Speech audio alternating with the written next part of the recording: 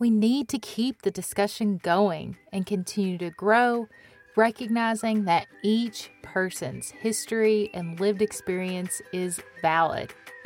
Welcome, neighbors, to Hometown Earth, the podcast that brings a down-to-earth approach to all of your sustainability questions. I'm your host, Lena Sanford, here on the Believe Podcast Network, the #1 podcast network for professionals. Here, we believe that everyone can change the world. Do you believe? I'm a Midwest gal with big dreams to discover what it takes to reduce my impact on this beautiful place we call Hometown Earth.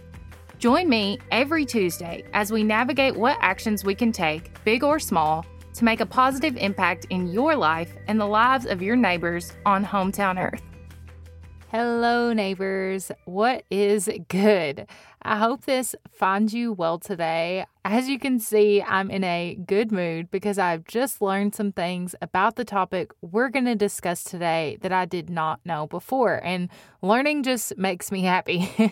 And I'm excited that I get to share it with you so we can continue to build on our work of acknowledging and honoring all unique identities and characteristics of everyone in our global neighborhood hometown Earth. At the time of this recording, it is Plastic Free July, which actually coincides with Disability Pride Month, a time to focus attention on the disability community and celebrate the pride disabled people have as people with disabilities. And I've seen some posts from our friend Isaiah Hernandez of Queer Brown Vegan and other intersectionality and sustainability groups on the term eco-ableism during this unique time.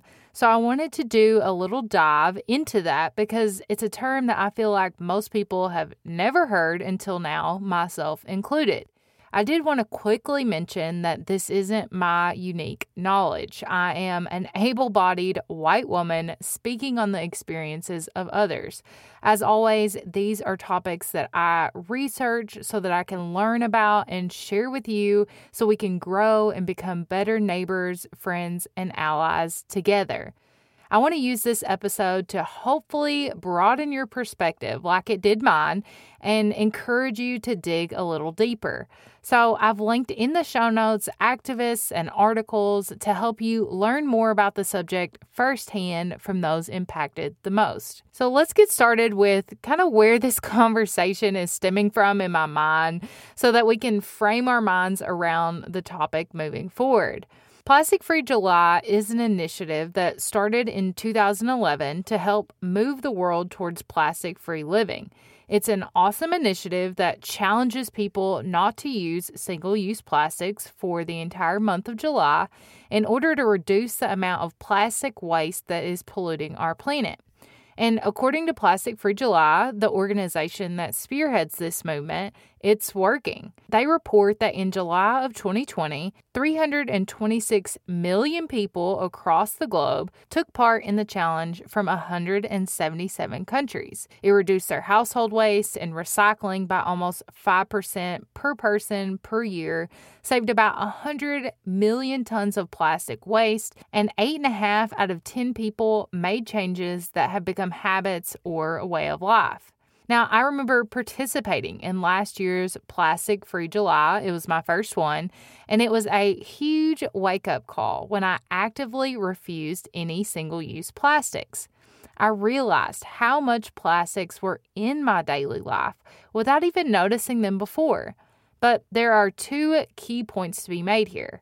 I had the privilege of not realizing how integral plastic was in my life, and I was able to refuse these plastics when many people don't have either option. Now, here's the part where eco-ableism joins the chat. Eco-ableism can be defined as a form of discrimination towards individuals with disabilities and chronic illnesses through an ecological and environmental lens. So this mostly happens when environmental activists fail to take into account those that are less able or privileged than them. Research at World Bank shows that persons with disabilities are more likely to experience adverse socioeconomic outcomes, such as less education, poorer health outcomes, lower levels of employment, and higher poverty rates. Now, there are 34 million American adults that live with a disability or chronic disease. This is a huge population of people that are left unheard when it comes to these topics. And with compromised health, physical limitations, and less resources, it makes this group so much more susceptible to ecosystem loss, pollution, and infectious diseases, all things that come with climate change. And some people are double marginalized due to their race, class, or gender. So when Plastic Free July and other movements to ban single-use plastics come up in conversation, disabled people are usually not heard or consulted, resulting in eco-ableism. I'll give you an example. You might have heard the term eco-ableism more in a discussion of straw bans. When many people, myself included, hear about straw bans, they're stoked. For someone who is able-bodied, you might think banning straws is a quick solution that makes sense and that people who truly need straws can just bring alternatives. But if you're someone that needs to request a straw or have an alternative with you always as a matter of safety or danger, it's not that simple.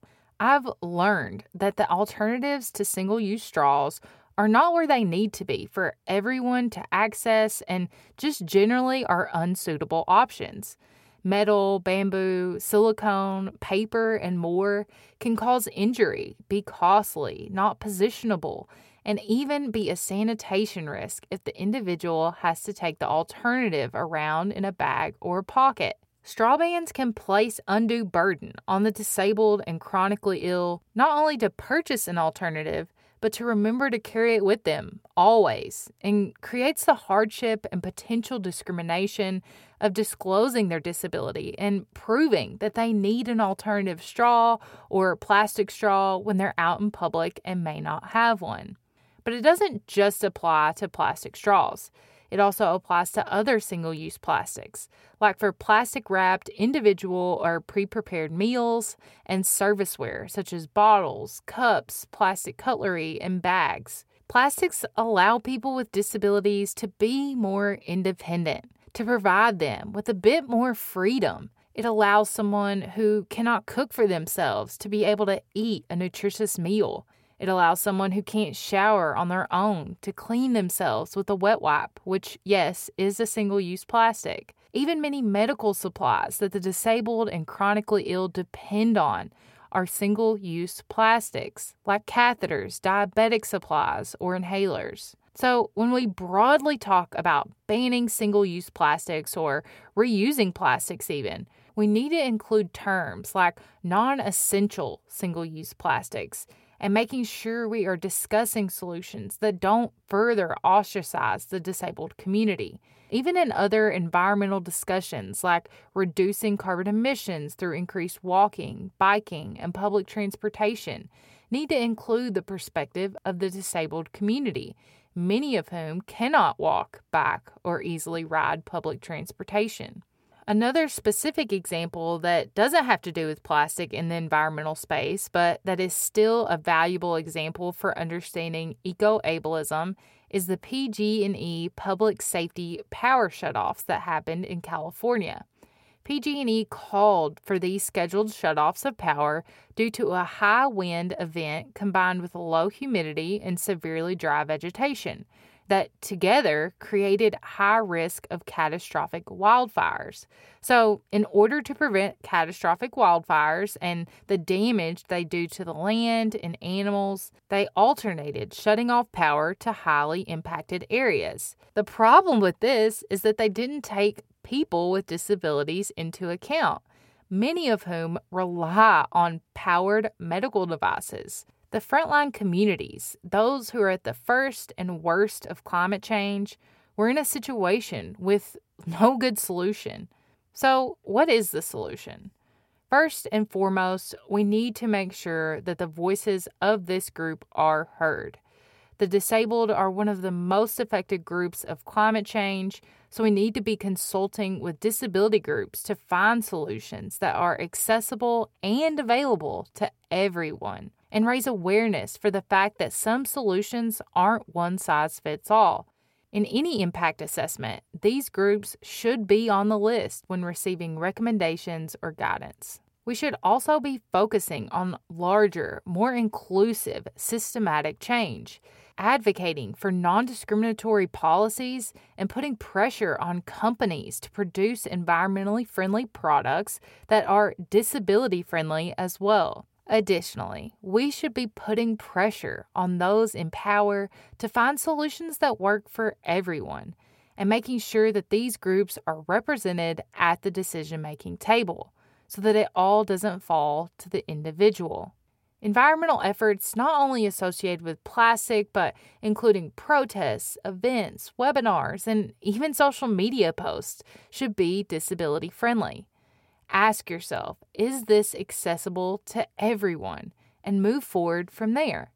For instance, I post show notes that are verbatim for people who want to read but can't listen, plus YouTube posts with closed captions, but I neglected to add alternative text or image descriptions to my social media posts, making them inaccessible to some. It doesn't take much longer to go that extra step to consider if it is accessible and make the change accordingly, which, by the way, I have. We need to make sure that our environmental rhetoric and action is intersectional for all groups. For example, discussions centered around zero waste have typically been eco-ableist, but the rhetoric could be revised to discuss zero non-essential waste, which completely changes the perspective there. Environmental justice efforts should include efforts to involve all groups in a meaningful way, regardless of race, color, national origin, income, as well as disability.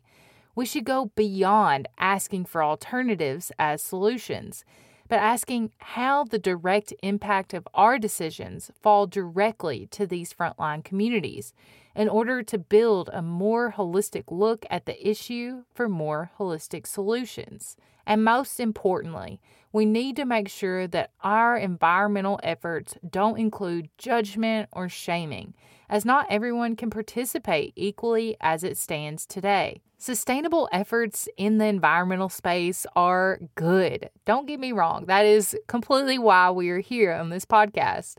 But they can be better. They can be more understanding. They can serve more people and be inclusive for all. We need to keep the discussion going and continue to grow, recognizing that each person's history and lived experience is valid and that no person is disposable. Thanks for joining me, and I'll see you next week.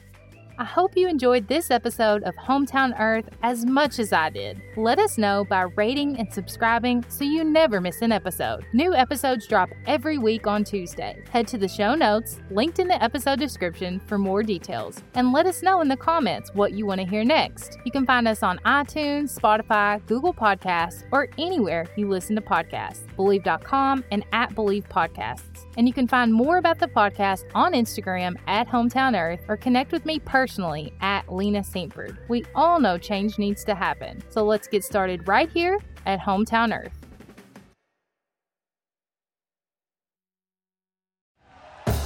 Thank you for listening to Believe. You can show support to your host by subscribing to the show and giving us a 5-star rating on your preferred platform. Check us out at Believe.com and search for BLEAV on YouTube.